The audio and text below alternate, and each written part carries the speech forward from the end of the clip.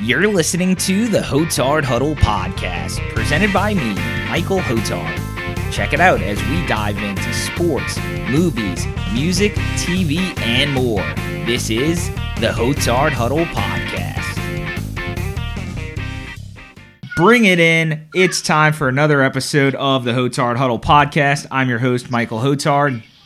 Joining me today is a college buddy who I've grown to have a more of a friendship with in the last year or two, I would say.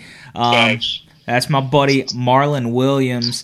So I met Marlon when he was playing football for Nichols. For those who don't know, I used to film for the Colonel football team. So Marlon and I's relationship in college was pretty much, hey, what's up, dude? Fist bump, move the fuck along.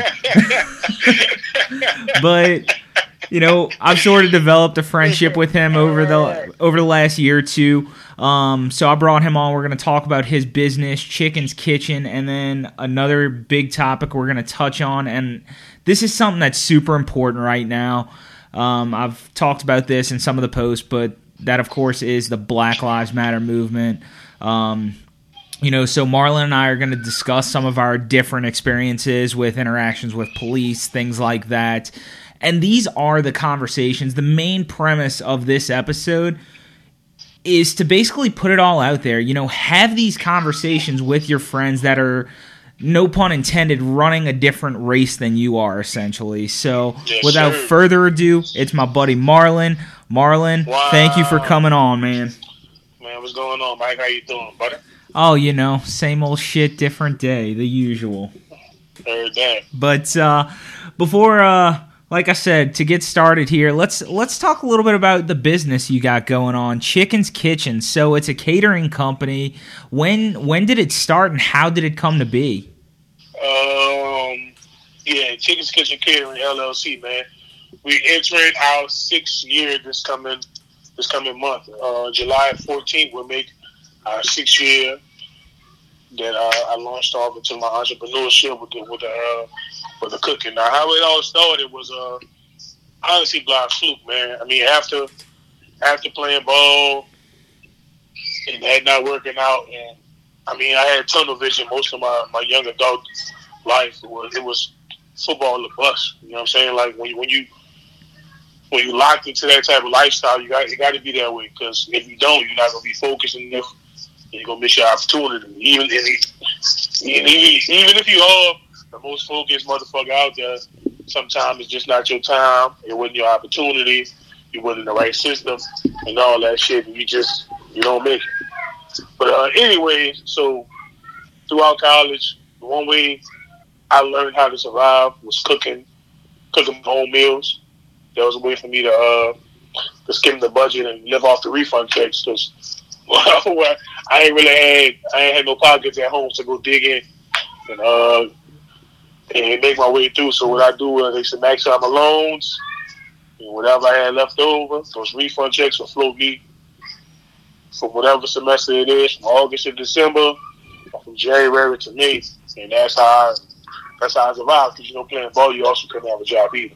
So, anyways, moving on from there, I would post my pictures on Instagram and Facebook and all the social medias, and the more I posted, the better my skills got at plating and cooking, and that's what I live for. I live for that moment of glory of showing my food to everyone. So one day, one of my best friends, his girlfriend, now his wife now, she had a friend who was about to get married, and she was like, this friend named Tino.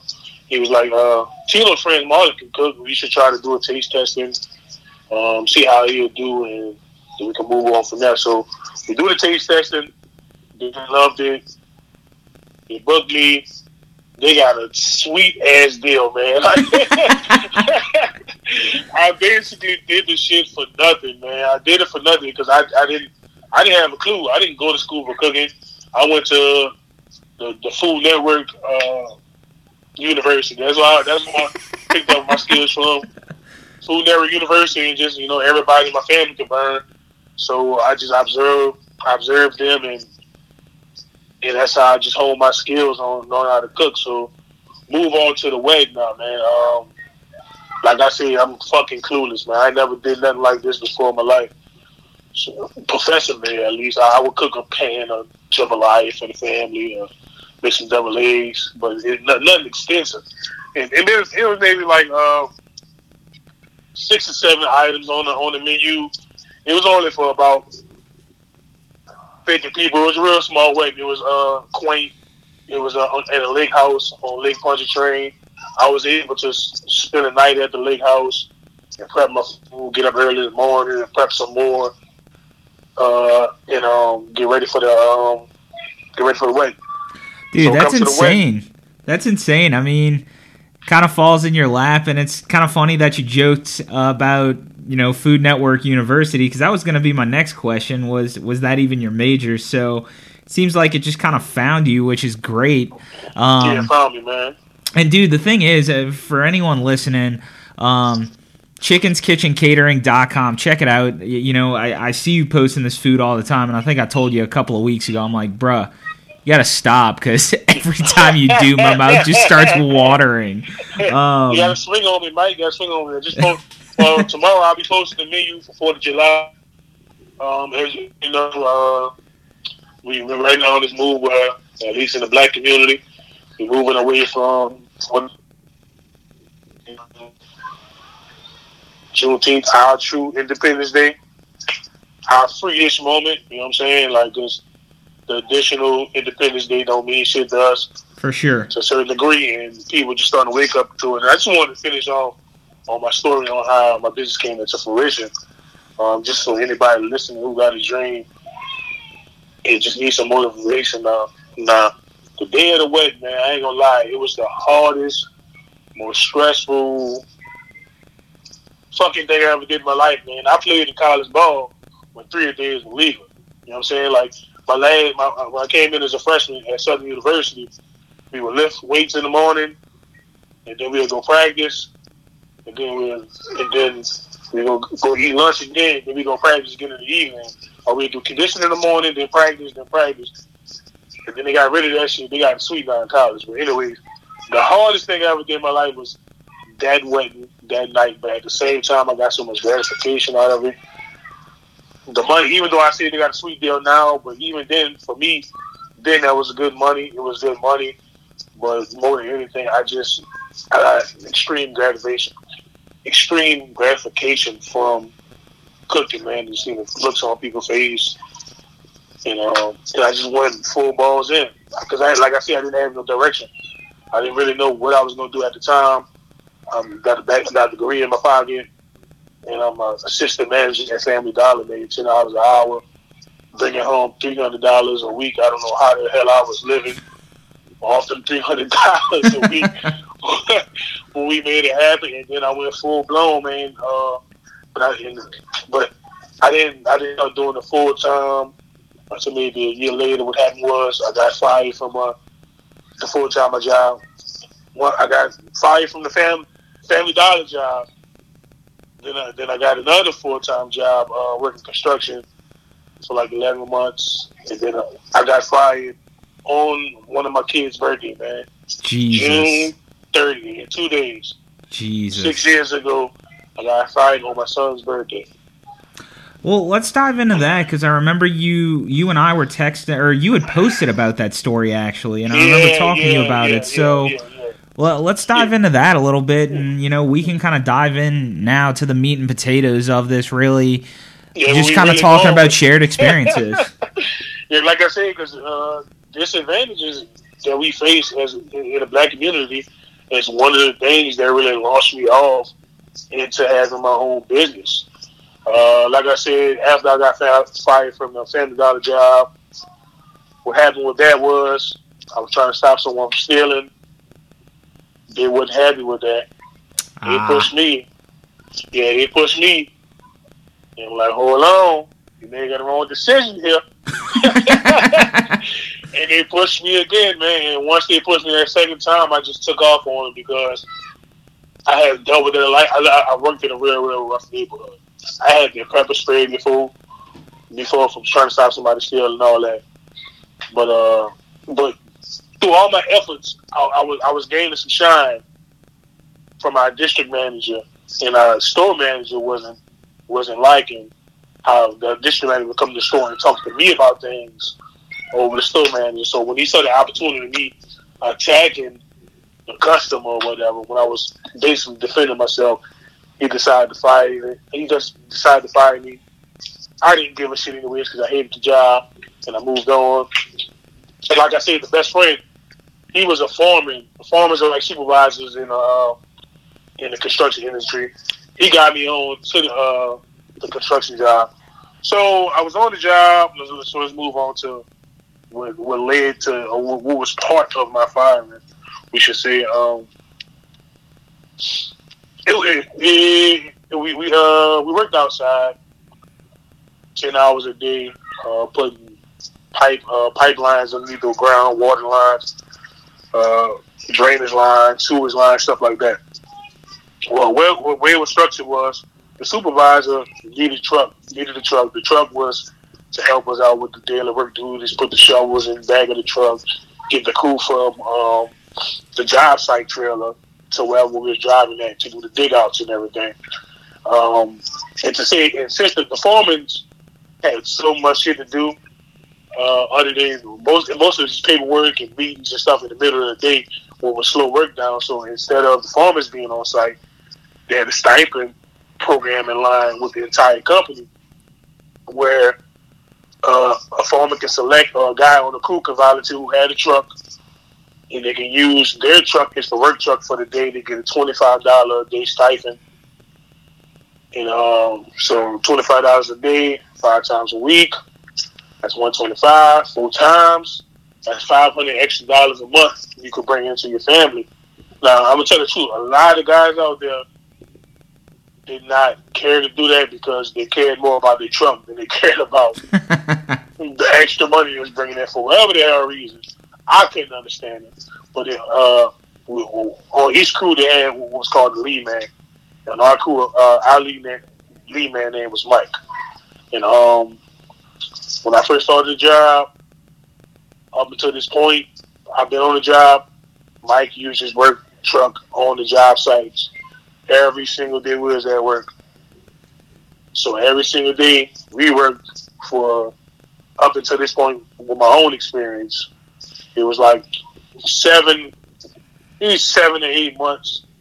Mike got them $25 extra a day on the job site. So one day Mike had a 1992 Ford pickup truck he got from his grandfather. Something got passed on to him. It wasn't no fancy truck. They got it from point A to point B. Mike was a family man like me. He had some kids at home. He let his wife have the best vehicle so she can get better around with the kids. And he just drove around his little hoopty in 1992. And it was a perfect type of work truck because he didn't really care about if a shuffle dinged his truck bed or whatever. It was all good. So one day, Mike started having some truck problems. And at the time, I had just bought a truck. It was my own hoopty thing. I was doing just like Mike. I had bought a lesser vehicle and let my wife take a better vehicle for the kids. And that was my A to B car. It was but it was a 2006 Ford F-150. We had the same model, except mine was newer by a decade or so. One day, it was about a week or so, I had been getting the $25 a day. I'm loving it. When I seen the first week, I'm like, yeah, I could an extra $125. Let me work with this. Fuck yeah! Because that's a bill. Every week you get extra money for a bill. So and one day we out there and we had superintendents. Well, in the structure of construction companies, there's superintendents. And superintendents rank over everybody else. Like superintendents, then formers. Well, superintendents, surveyors, then foremen, then lead men, and then the rest of the crew. The operators, the guys who work on the machines, they're somewhere in the middle because they make cake, man. They make a lot of money out there. I can't lie. Some of those guys make more money than their own supervisors if they worked a lot of hours that week. So, anyways, the superintendent came on the site. I can remember it because of the effect he had in my life. The guy's name was Dave Leviton. Not Dave Leviton. I'm sorry. It was Brad. Dave Leviton was another asshole. But anyway, I gotta kind of get it mixed up. But the other guy name was Brad. Dave Leviton was our main superintendent who was always on our job site. And Brad was one who he would touch and go, come in and out.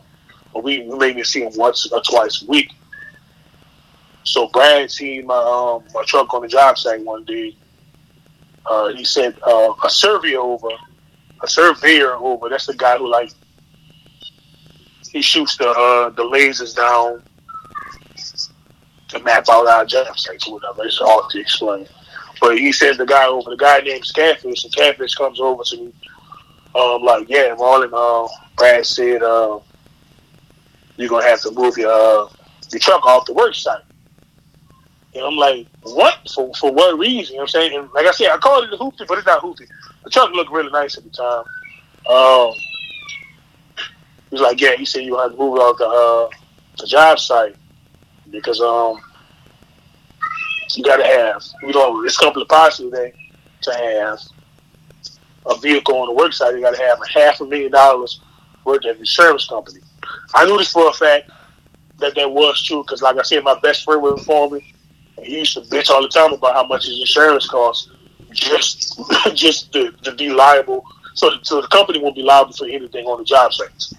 So I knew this. So, but it was in the middle of the work. We was digging out. It was in the middle of the work, so it all had got stopped. And the crew looking at me like, and looking at the guy at Cabbage like, what you need $500,000 insurance? So, and then I look over to Mike, and Mike he in the deer in the headlights. I say, Mike, so your truck, you had $500,000 insurance on your truck?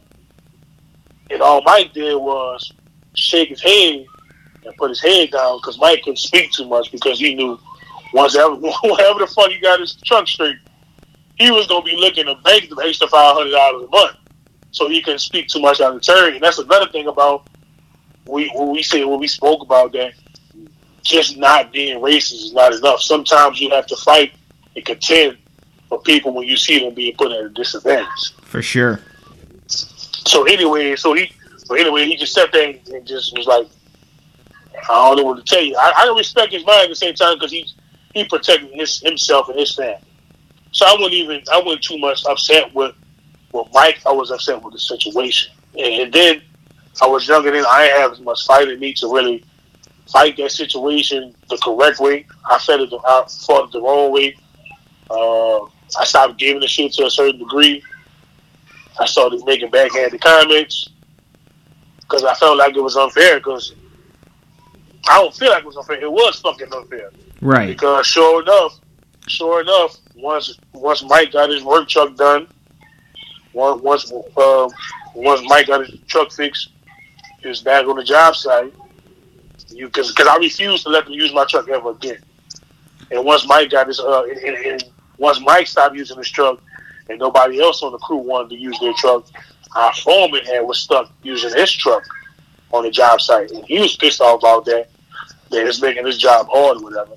So when Mike got his truck fixed, he was back on the job with the truck, collecting $25 a day. The guy Brad, who stopped me in my 2006 Ford truck, after that day, saw Mike's truck on the job site, 1992 Ford pickup, same as mine, way older, way more beat up. For a fact, did not have any insurance at all. Still on the job site, still getting extra $125 a week. And, crazy. And about two months later, after the incident, I got fired. And the craziest thing is about me getting fired, besides it being my kid's birthday, was the owner of I got fired on a Wednesday. The owner of the company came on the job site on a Monday. And on that Monday,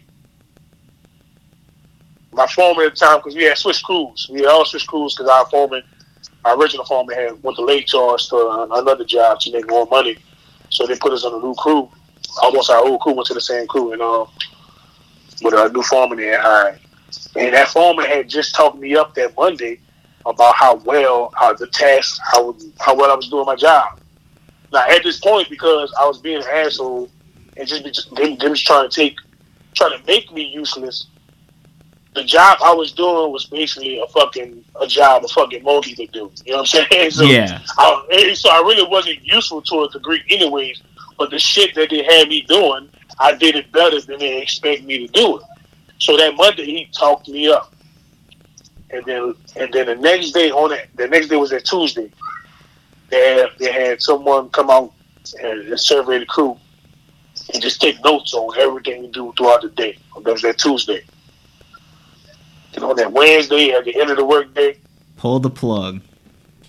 It was like, yeah, man, I'm gonna have to let you do, man. It's just not working out. Well, dude, it's crazy once you start talking about, getting fired, losing jobs. Because I don't think I told you this story, but keeping it short and sweet, it sounds like there's a parallel in terms of how management handled the situation. Because the only job that I had, or the first job I had out of school, I worked for the newspaper. They brought in a new writer, but my boss had told me point blank to my face that Monday, yeah, we're hiring this guy.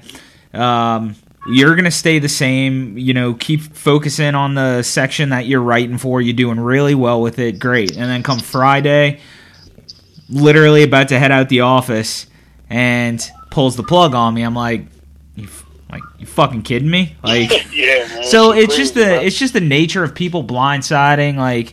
But going back to the Dollar Tree story, something that I saw happen recently, because you talk about the racial motivations between customers and employees.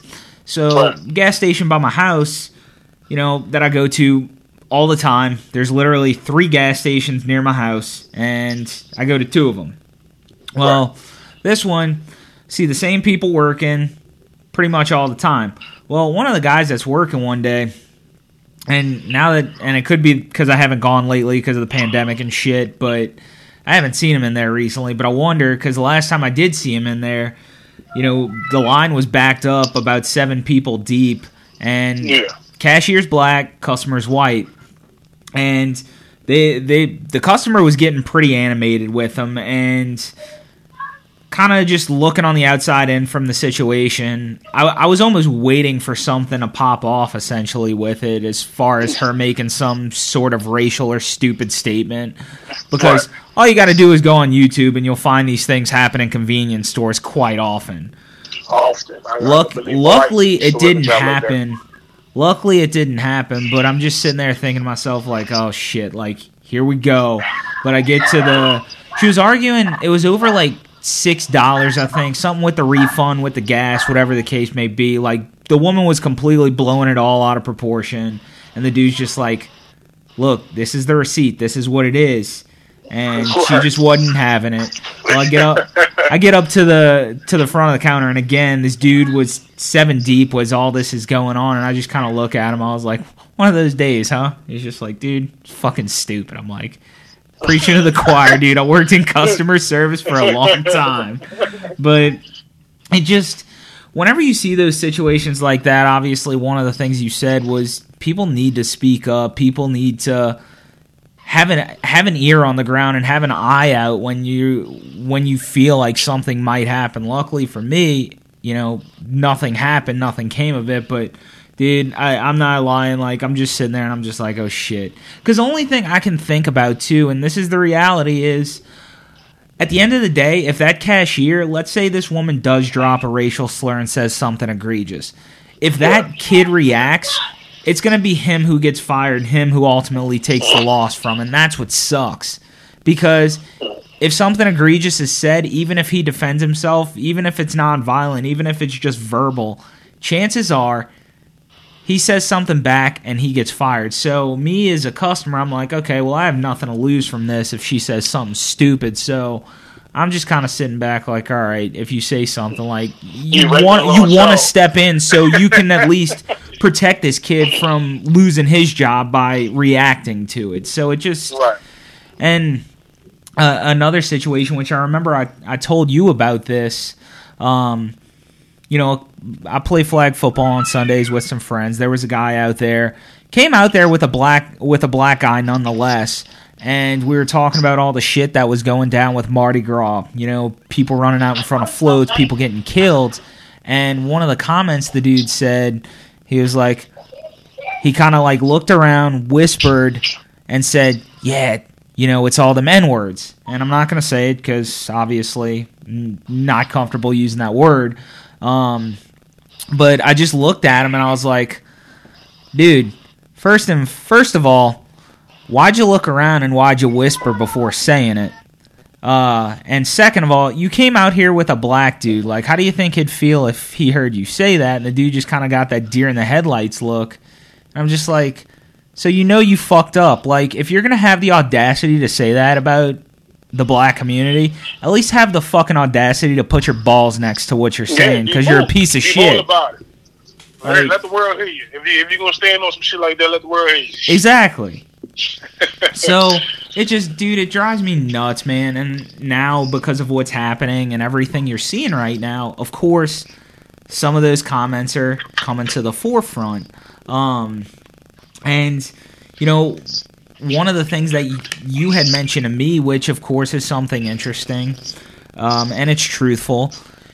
You know, when you had mentioned when you started driving, you know, you told me a story about getting pulled over with police. So, man, you know, let's dive into that.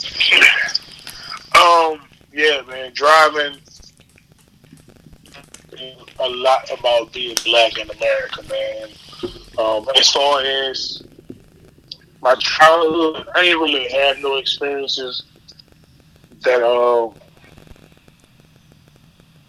that tough.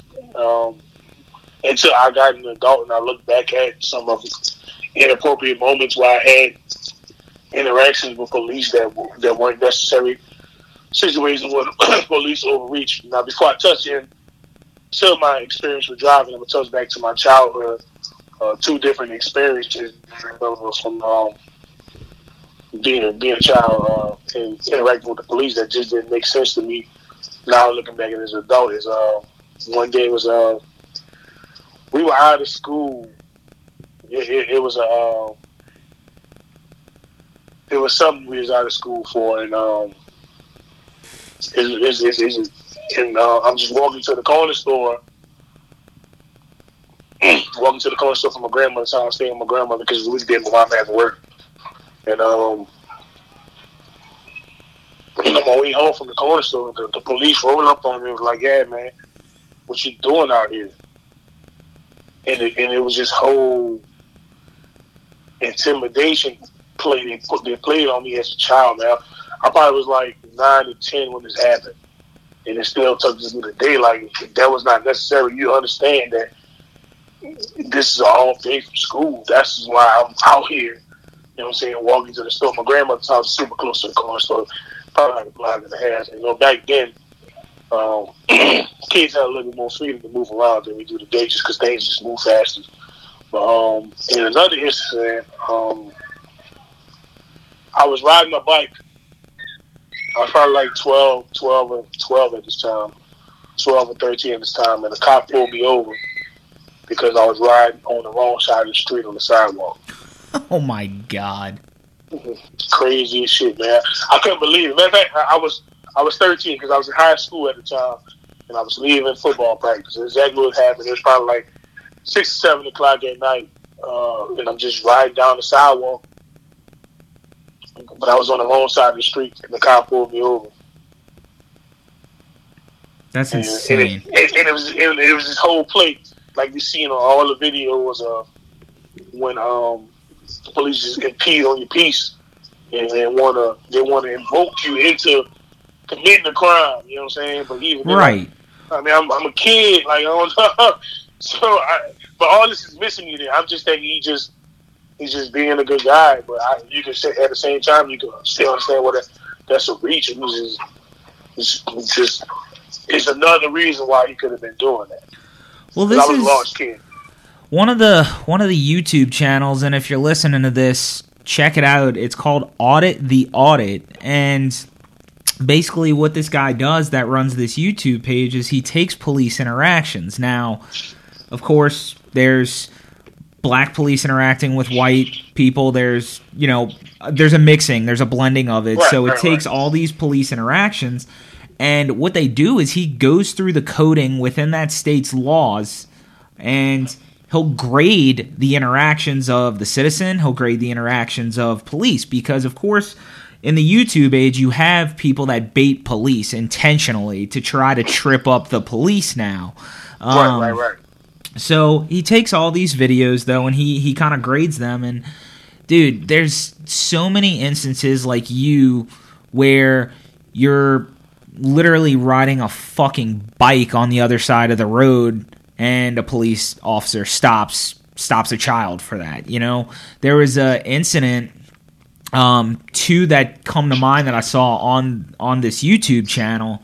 One, I wish I could remember the kid's name. Unfortunately, I can't. And fortunately, he got away, no arrest or anything like that.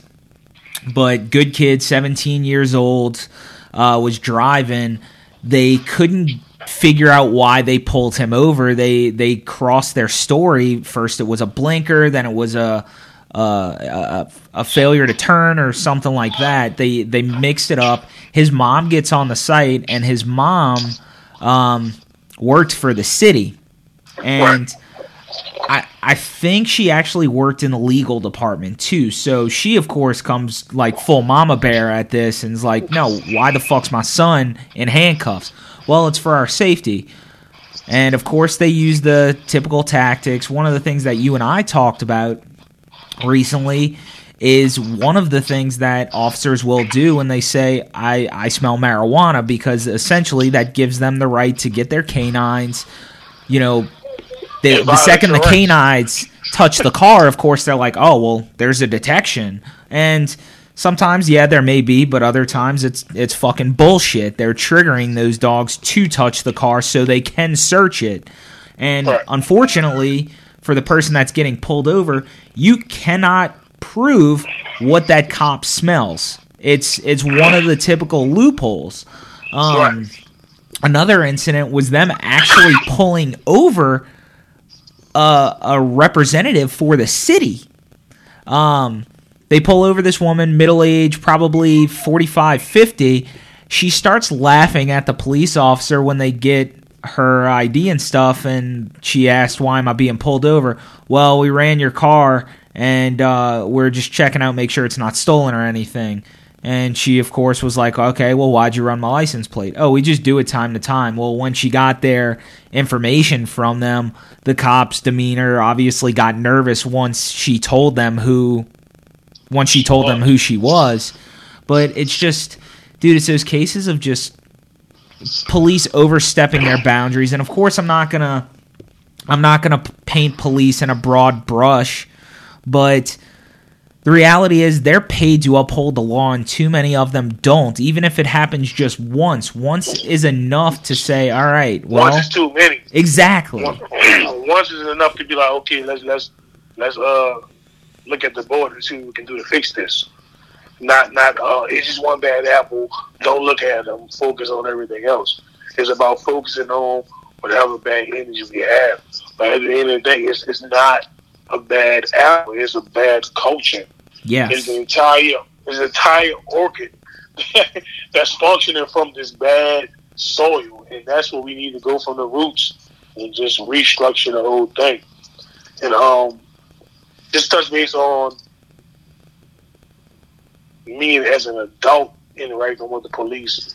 And this is all because I don't like going out a lot and I don't like partying too much. I never really had no interaction with police. Well, dude, you got your hands full if you're out partying. Holy shit. But even when I didn't have no kids, man, it was just never my scene. And part of that probably is just me just not wanting to be in the wrong place at the wrong time. I mean, I never drank, I never smoked, I never did none of that stuff. So maybe that's another reason why parties was never attracted to me. Yeah. But the first time I got pulled over, I had been driving 2 weeks. my car still had the temporary license plate in the window. I had a 2006 Ford Explorer. I was super amped to have this vehicle. So one day I'm visiting my grandmother. It's a trend with this. I get stopped coming from my grandmother's house a lot. Clearly. I get stopped from my grandmother. So, and at this time, I was riding with a cousin. This cousin of mine, he's about 4 or 5 years older than me. So at this point, I'm 17. So he's 21, 22 at the time. He's already learned how the world perceives him, or how cops perceive him in certain situations. So, crazy situation. So we were driving down the street, and we see a police car hit our direction on the other side of the median. Now, the median is probably 30 feet wide, man. It's a huge median, neutral ground. So while we driving down the street, he's like, man, my cousin was like, man, I bet they come fuck with us. And like I said, at the time I was green. I never had any bad interaction with cops until this point. All I knew of is what I've seen growing up, the Right to King incidents and the old shit from the 60s. I'm green. I'm naive at this time. I'm thinking all that shit's in the past. It's not something we got to deal with. So we passed the cops. On one side of the median, they're on the other side. And sure enough, they make the U-turn once we pass each other and come get behind us. And about 15 feet later, here come the lights come on. So we pull over. I'm shook at the time because I'm legal. I'm supposed to be riding with someone who has a driver's license. And his cousin did not have a driver's license. So they pulled me over. And because at this time I don't know my rights, I don't know what the cops can and can't do. They pull us over. They tell us they pulled me over because they couldn't see my temporary license plate through the window. That was the reason initially for pulling us over. They couldn't see our temp tag through the window of factory tinted car, broad daylight, clear day, like 2 or 3 o'clock in the afternoon, and they said they couldn't see a tip tag through factory tint. So long story short, on this, me and my cousin, 2 young black adults, we standing on the side of the road with our shoes off and our pants down on the side of the road after a pat down while they're searching our car because they couldn't see my license plate. Crazy. That's crazy. And just full disclosure for the record, I mean, so they pull you over. They tell you that what was the next step? Like, what did they ask you to do initially? Of course, did you cooperate? Like, what was the interaction before they got you out the car? A lot of that's foggy, man, because that was about 14 years ago now. Yeah. But from what I understand is they once they saw my license and they saw that I was supposed to when they saw my permit at the time. They saw my permit. They knew and understood that I was supposed to be with somebody older who was supposed to be riding with me. For sure. So so they already had us on that. So they already got us shook, and they just asked us to get out of the car. We not gonna fight back. You know what I'm saying? Because all we know is from what we were taught was just listen to whatever the cops tell you to do. Absolutely. So we get out of the car. They asked us to search. They just searched their car. Well, dude, that's how that went down. That's what sucks, man, is of course, you're forced to listen to them because obviously they wield a certain power. So it just puts you between a rock and a hard place because on one hand, I mean, I guess especially now it's different just because, like you said, you're older. But even now, you get pulled over, and if you know they're infringing on your rights, there's still a certain way you're going to have to play that situation out. Especially as a black man. Right. You can't just beat your chest like, I know my rights. Especially a guy my size. Like, for the viewers who don't know, man. He was a defensive lineman. I'm 6'2", 350 pounds, and I haven't worked out in 2 years, and I still look like I still look kind of have a nice build to me. And even then, when I was 17, I was even more fit, more into my real football neck then. So, well, dude, one of the things you also told me, you know, that we were kind of talking about, and this is something I've known. I mean, I can't remember whose car it was, but before I get into that, you know, one of the things that you and I talked about recently is the fact that you have to drive certain cars. You can't put certain rims. You can't have certain tint. You have to make your car look as quote unquote clean as possible because of that. And you know, I got a story on that too, Mike. I got a story on that too. Well, before we get to that, I don't remember who it was, and I don't want to use first and last names of people that we know mutually, just for the simple fact of I don't want to step on anyone's toes.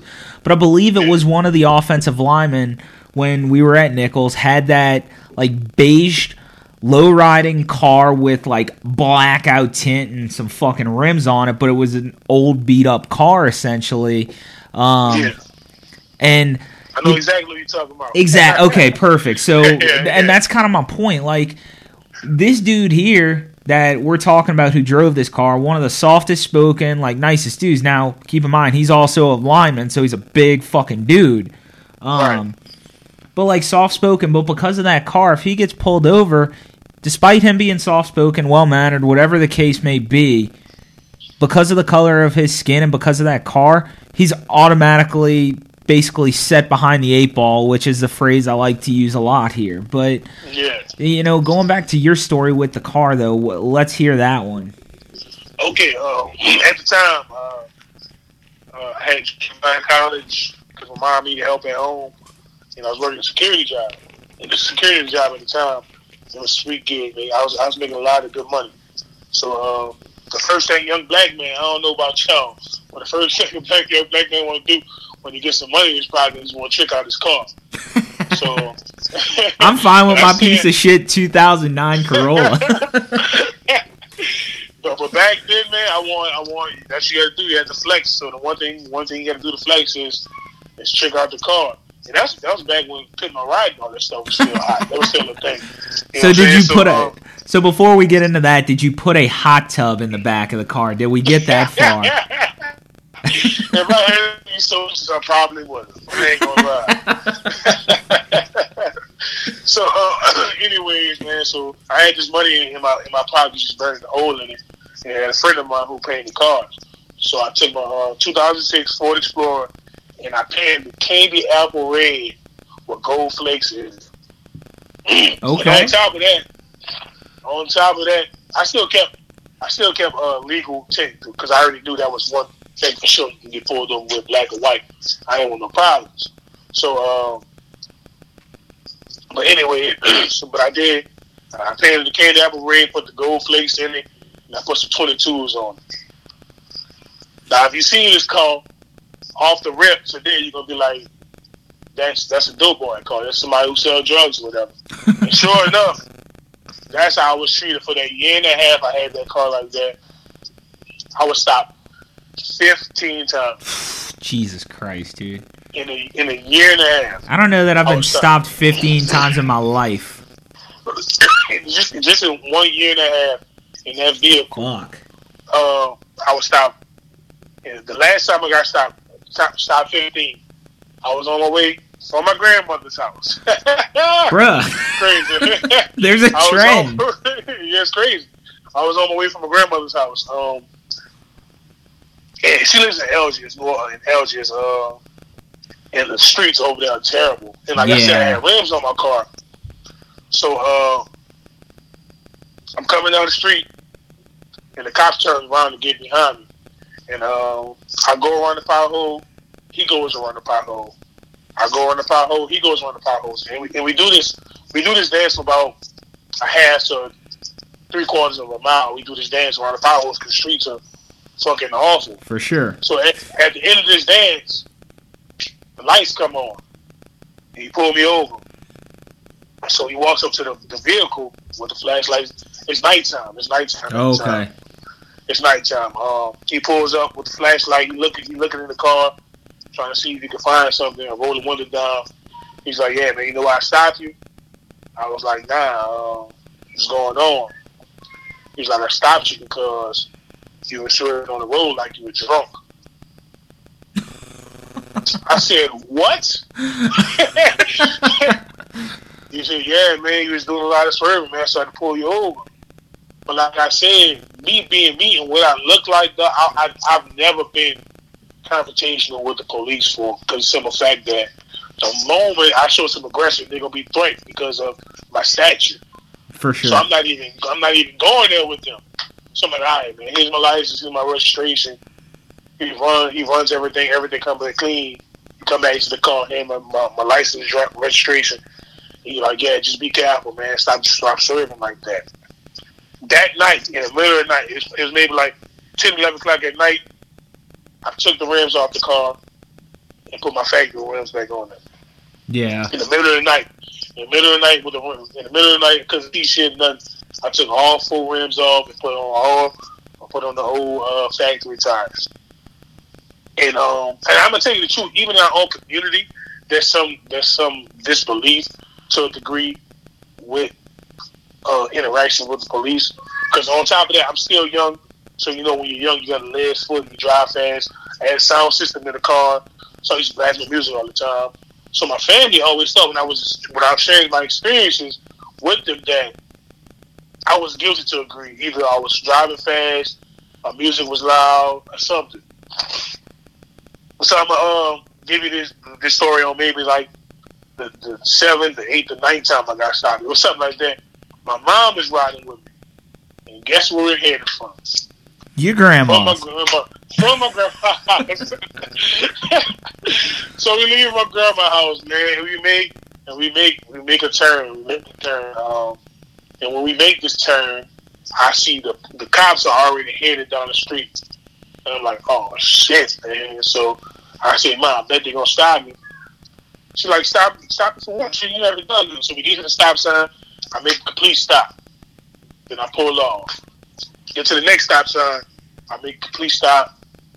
Then I pull off. After that second stop sign, sure enough, I got pulled over. And then when the lights came on, I looked over to my mom and I told you. I said, I told you it was gonna pull me over. So once they pulled me over, they never gave me a reason for why they stopped me. They just said license and registration, please.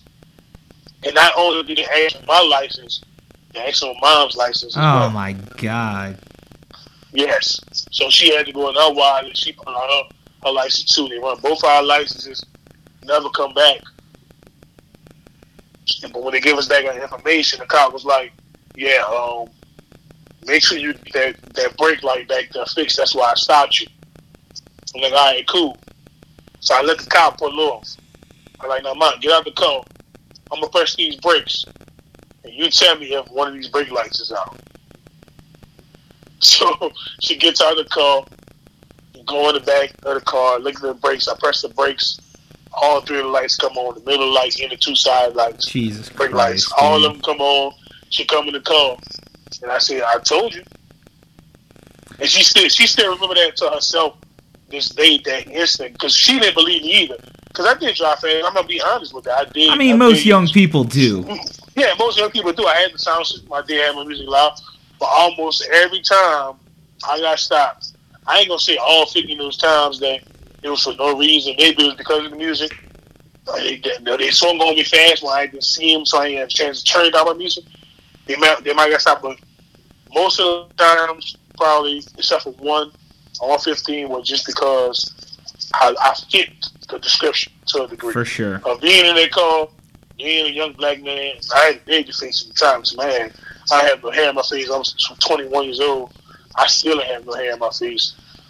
So I just looked I looked guilty just driving the car. And it was just It's crazy. It's crazy, and that's when I learned to just drive the more humble, incognito car. Now, what I did a year later, after taking the rims off, not even a year, probably like 6 or 8 months later, I ended up painting the truck black. Yeah. And from the time I still got stopped, but not as frequent with just the paint color. I still got stopped often, but not as often as when I had the rims. But once I changed the color of the paint, it was almost like nothing. I didn't get stopped at all, like talking about. Yeah. Well, it goes from, okay, cool, here's a black man who could potentially be a criminal to, okay, here's just a black man driving a car. Like, right. I mean, to put it bluntly. And that's, so my DWB rate went down a little bit. My driving while black.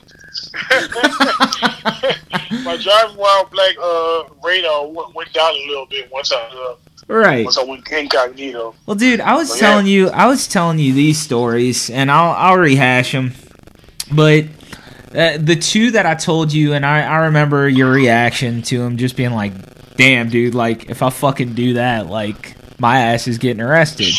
So the first one, I've been pulled over probably, I would say between 8 to 10 times in my life, and all but 2 of those I definitely should have been pulled over. One was for speeding, which I still contest to this day. I wasn't. And the other one was for a quote-unquote rolling stop. And I saw the police officer, and unlike someone like you or someone who is black, if I pass a cop, of course I'll look in my rear view, but if I don't do anything that doesn't warrant them pulling me over, I may still look, but I'm not in a sense of, oh shit, here they come. And that's the difference. So anyway, I stop at a stop sign, I pull off, and I saw the police officer, so made sure I stopped, and sure enough, I see the lights go on, and I'm thinking to myself, that can't be for me, you know, whatever. Well, then he gets behind me, and this is the reaction. If I see lights behind me, I get over to move over, not necessarily because I think I'm getting pulled over. That's a nice feeling. Exactly. Like, it's a distinct difference. So, he gets over, pulls me over and everything, comes up to the window, and I told you this. He had a fucking miserable attitude from the time he pulled me over and got to my window. Comes up, kind of snarky. He's like, "Are you in a hurry?" I'm like, "No, not really. Why?" He goes, "Well, do you know why I pulled you over?" I was like, "Not sure." And he goes, "You don't believe in stop signs?"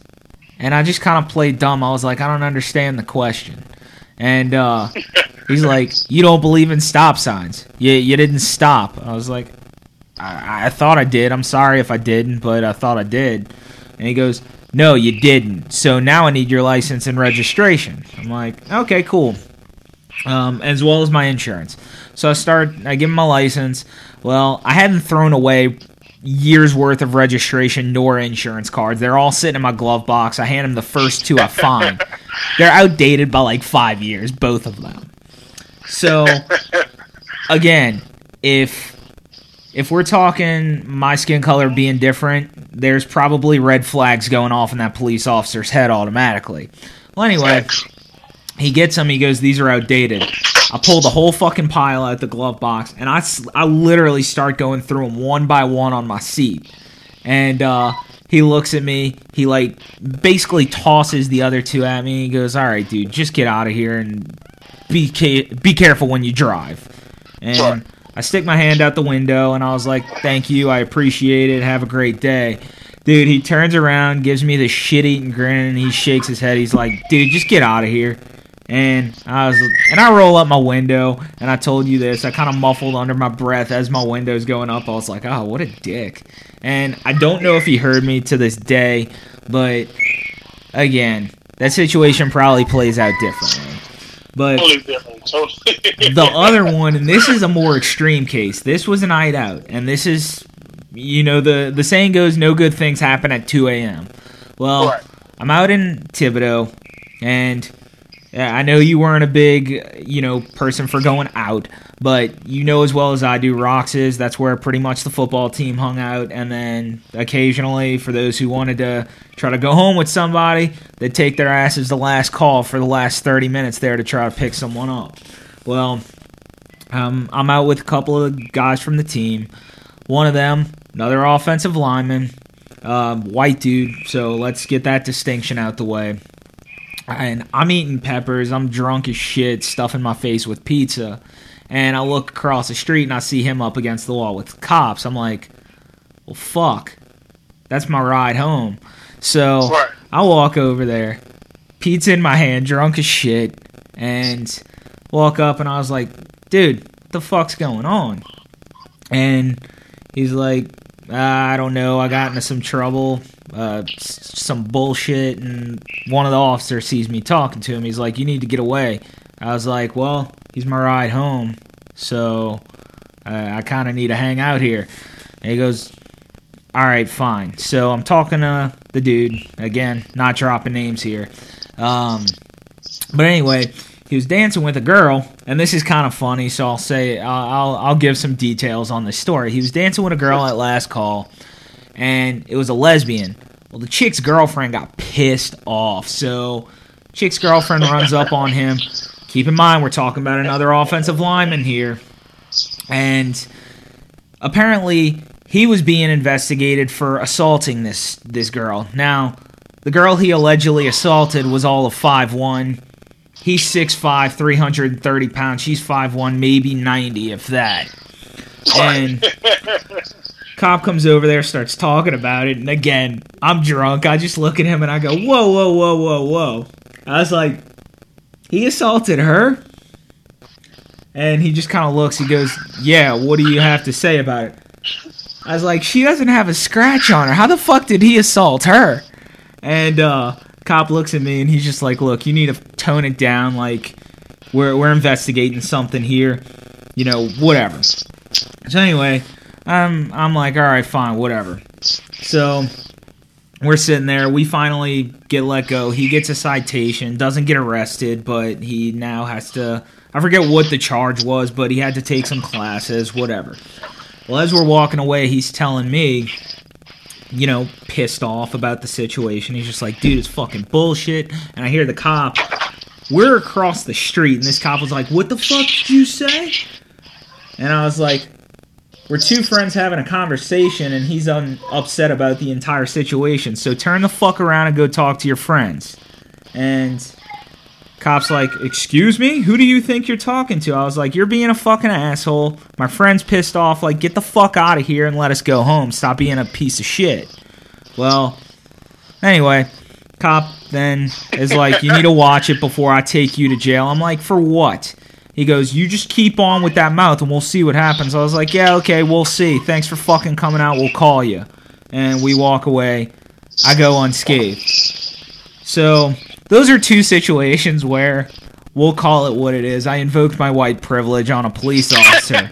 And if someone like you does that, it's a different situation entirely. Story. So it's just, dude, I just, and the part that baffles me is so many people just don't see the situations for what they are. I mean, look, it's okay to admit the reality of these situations. And again, I said this earlier, I'm not going to paint the brush that all police officers are bad. I'm not going to paint the brush that no black person that gets stopped is, you know, not all of them are innocent. But at the end of the day, there's a disproportionate cases of bad interactions when it's black citizens, and that fucking sucks. Yeah, and it's not even always about being innocent or guilty. Sometimes it's about how we're handled for in those situations. Just for like, I got another story. I'm trying to say it as fast as I can. One New Year's Eve, I got arrested. I had an attachment off of my arrest for a speeding ticket I didn't pay.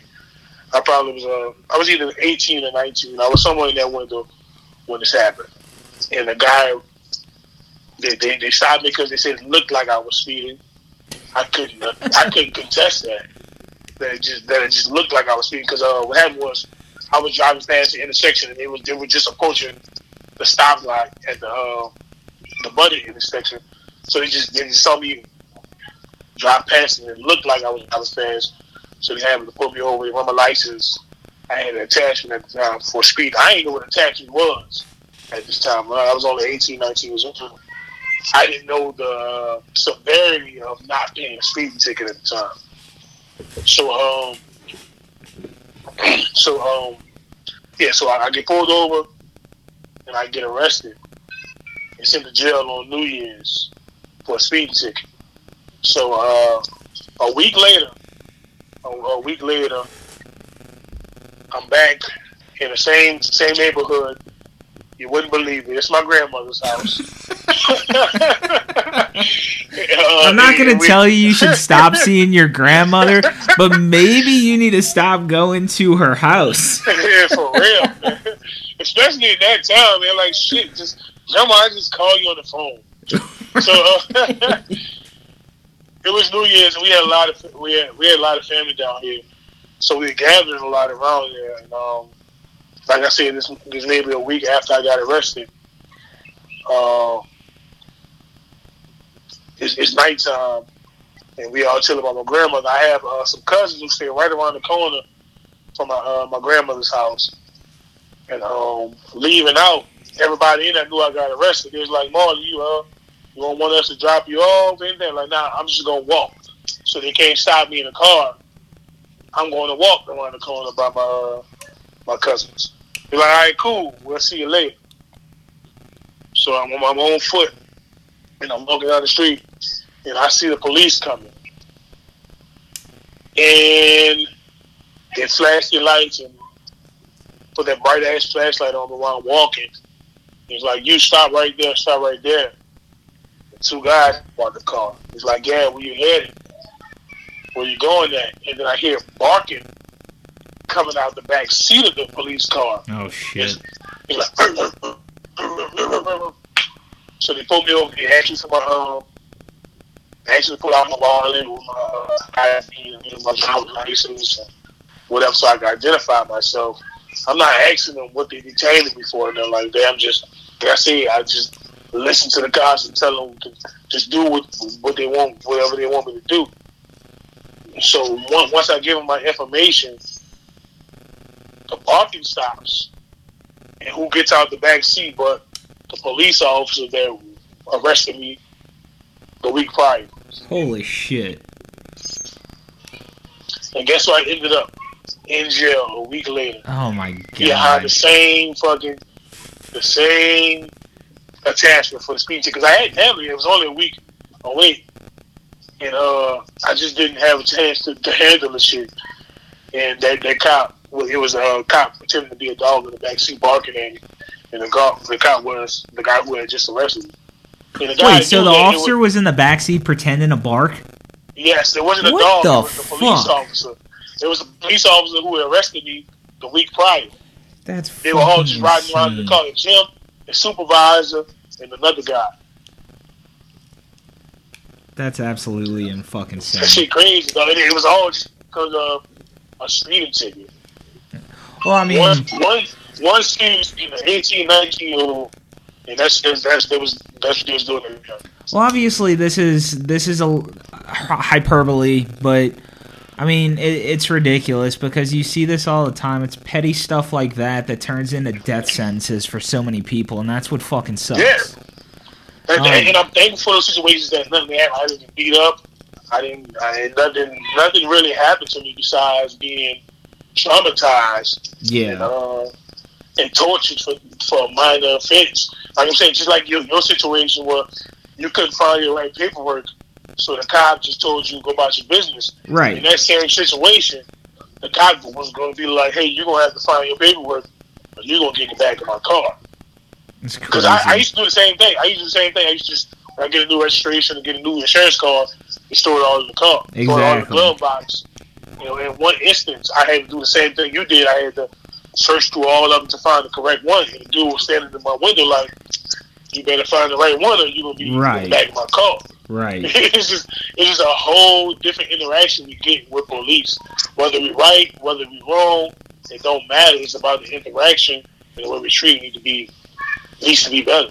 Just point blank. And that's of course some of the conversations, and we're gonna move a little further beyond police on this. But before we do that, one point I'd like to make, and this is the tough part. Like, I legit was thinking about this as all this was happening, because of course the conversation's been moving heavily, really since the Ahmaud Arbery shooting, and then of course, a couple not too long after George Floyd. Now the conversation's really moving, but one of the big talking points is how black parents have to talk to their kids and have that conversation about police. And that's, like, for me, that's painful that even has to happen, because my son has toys. He's big into cars, and he loves cars with sirens, so ambulances, fire trucks, and of course police cars. And he sees a police car, he's like, ooh, police car. And the part that's painful is the fact that for black parents, they have to have the conversation with their kids at some point, and I don't know what that age is because I'm not a black parent. But they have to have that conversation at some point, like, listen, look, this is the reality of the situation. Because of the color of your skin, you might have a different experience than someone that's white, and you have to have the wherewithal to know that.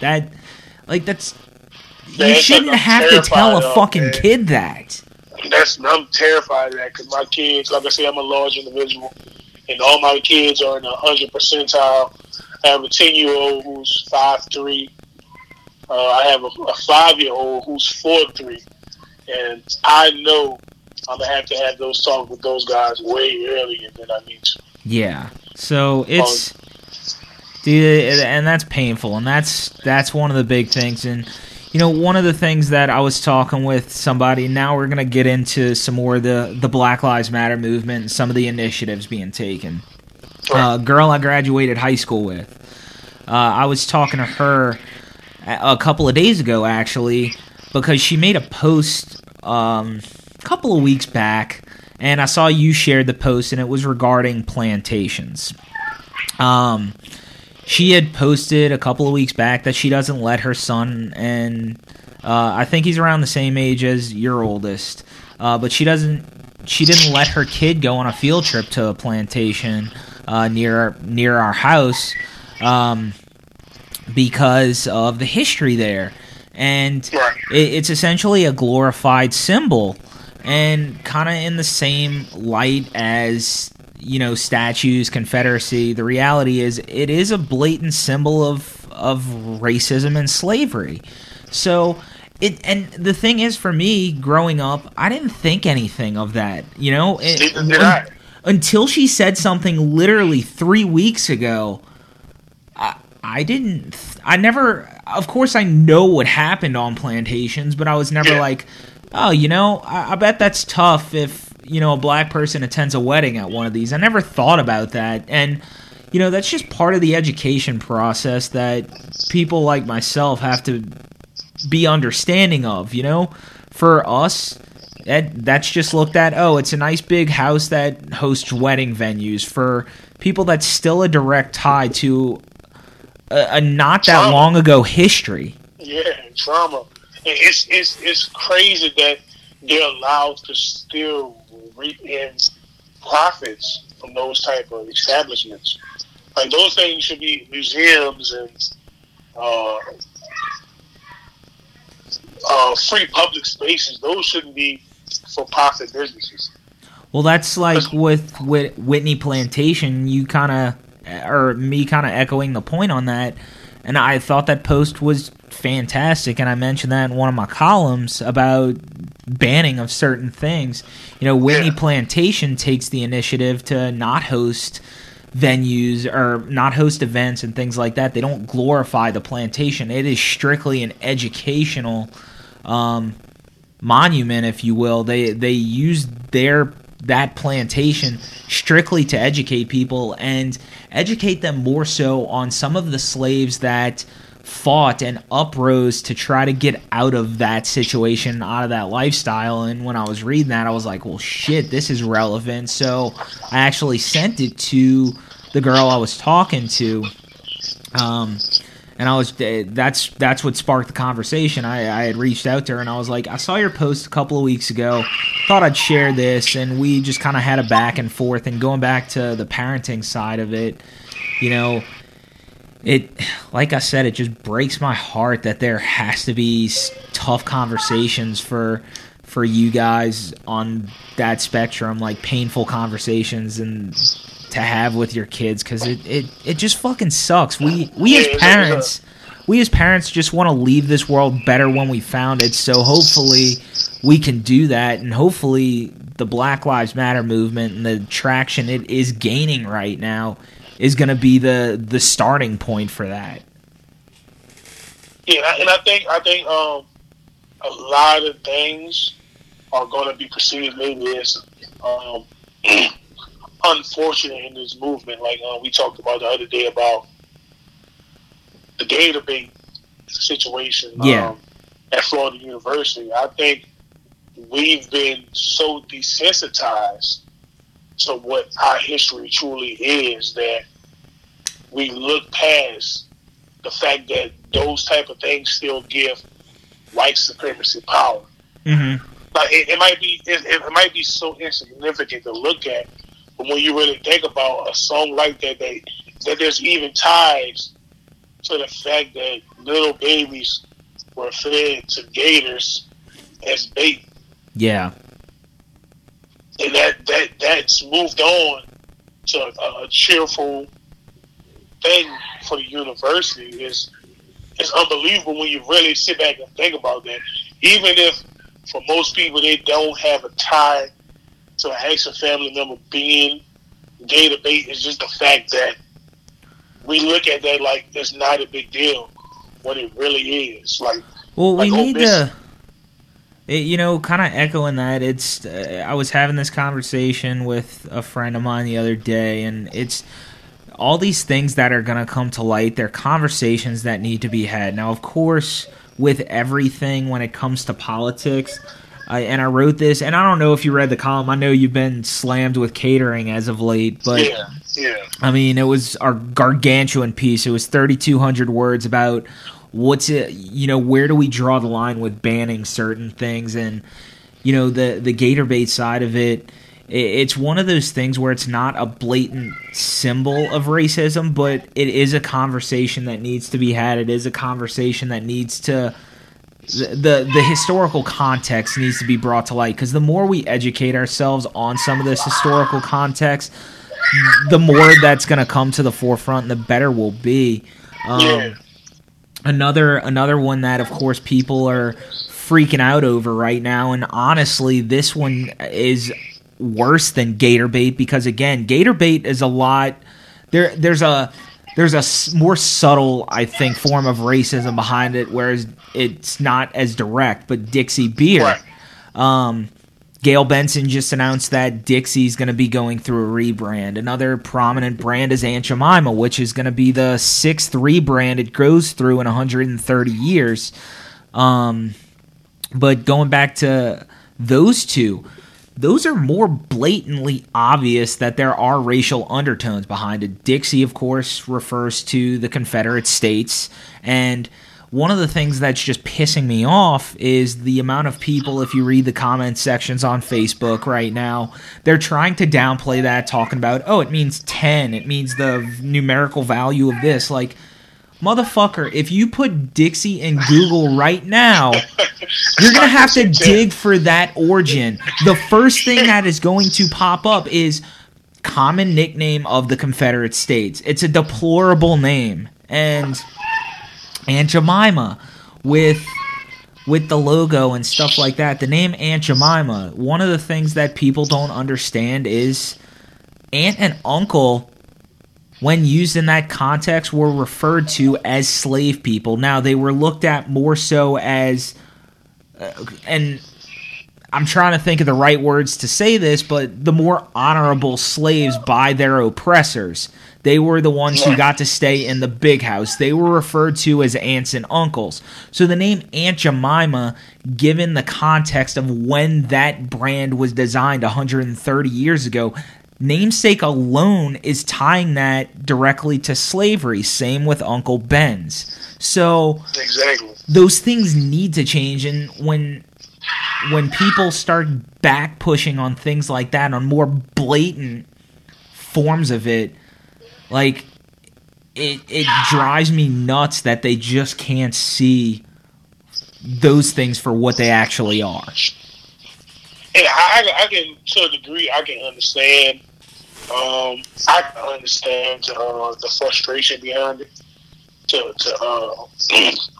Because to a degree, I can understand feeling like you're losing something by having those names changed. You can. I think people have a hard time looking out of their own spectrum of things. At the end of the day, they have a hard time finding compassion for how other people feel. Like, even if it might be an insignificant thing to you, you don't know the type of trauma that holds for somebody else.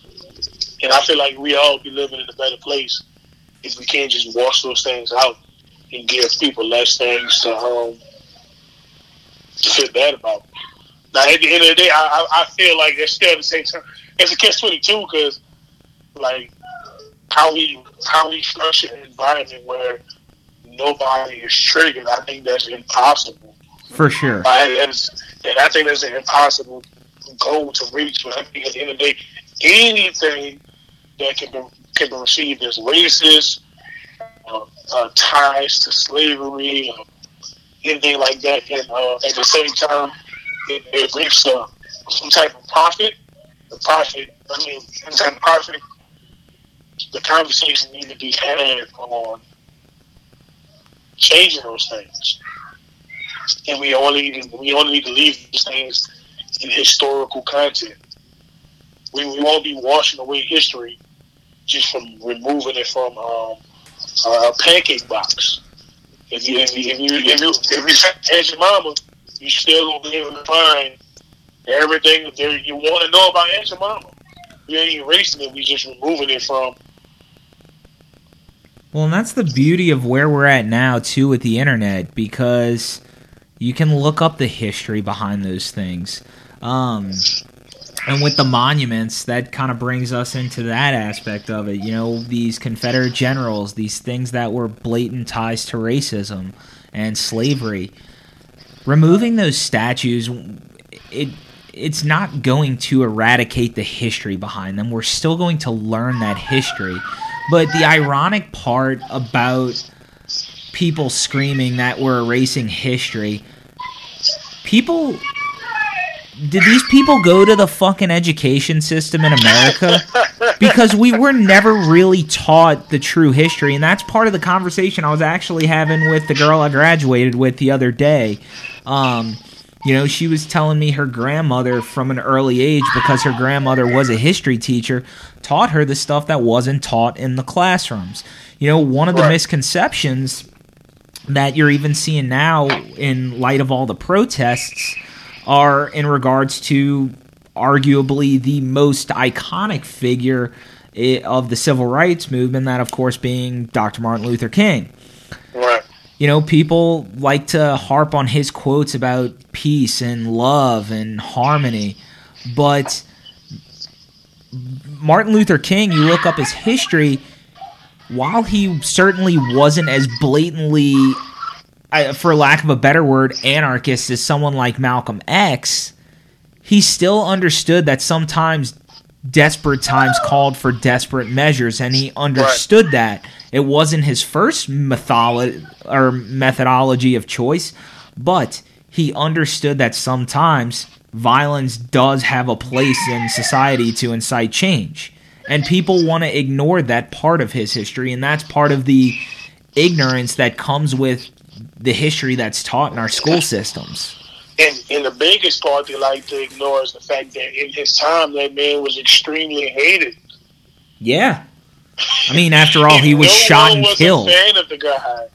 Nobody was a fan of the guy. And even after his death, the only thing that really counterpunted the signage of civil rights, of the civil rights bill, is violence and rioting through all the cities around the country when he was murdered. that's one of the things that pushed that bill forward. Mm-hmm. And I feel like through it all, I think there's a place for peace and there's a place for violence. I think it all works together. For sure. It's a spectrum. There's no exact answer to any of it. And I mean, going back to kind of what you said about, in a sense of finding the perfect answer where we live in a perfect world, that's never going to exist. But, I told you this the other day. If we can even progress as far as the civil rights movement progressed us as a nation, if in 10 years we can have sort of that same progression into a different stratosphere of equality, then that's a win. I mean, because it's not going to change overnight. The day that we become truly equal, looked at from an American perspective, is the day we can drop the programs like affirmative action, is the day we don't have to have policies in place to level the playing field as much as possible. Right.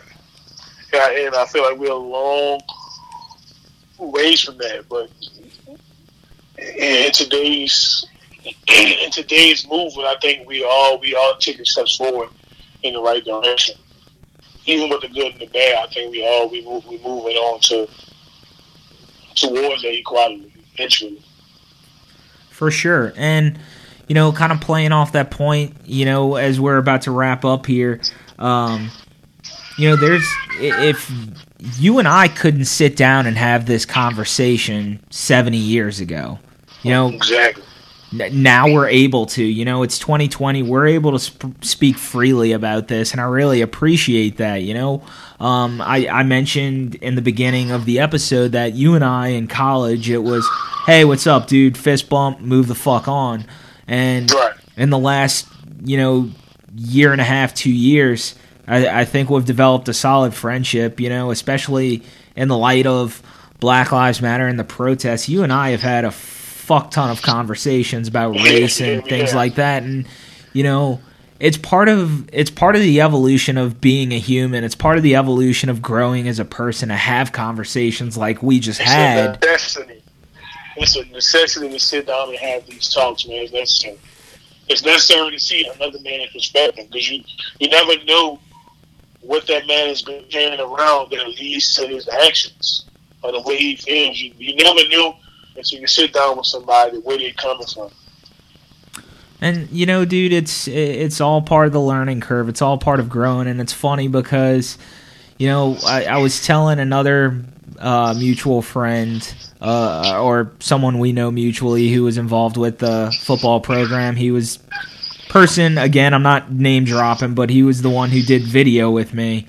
Also black dude, and it was funny because I was telling him about one of our conversations that we had, and he was just kind of like, fuck, dude, like, I didn't know y'all were tight like that. I'm like, I mean, I want to, essentially for me, I want to know as much as I can about people, so I ask the uncomfortable questions. I'll have the uncomfortable conversations, because part of being comfortable is getting uncomfortable at times. And, I love that I have friends like you who I can sit down with and have these fucking talks. So, dude, I really appreciate you coming on here. And before we wrap up, anything you want to add?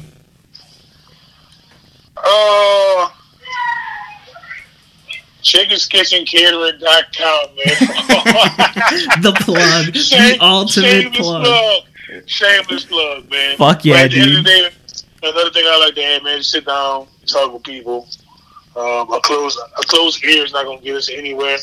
You can sit down and have these talks, listen to people on both ends, because I still think that's one of the struggles of my community is the moment we don't hear things we don't like, we like to fight and bark back, and we don't listen anymore.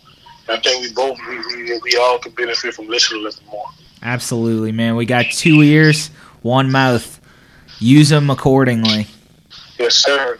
But again, this was Marlon Williams with Chicken's Kitchen Catering. After his shameless plug, I'll plug it again.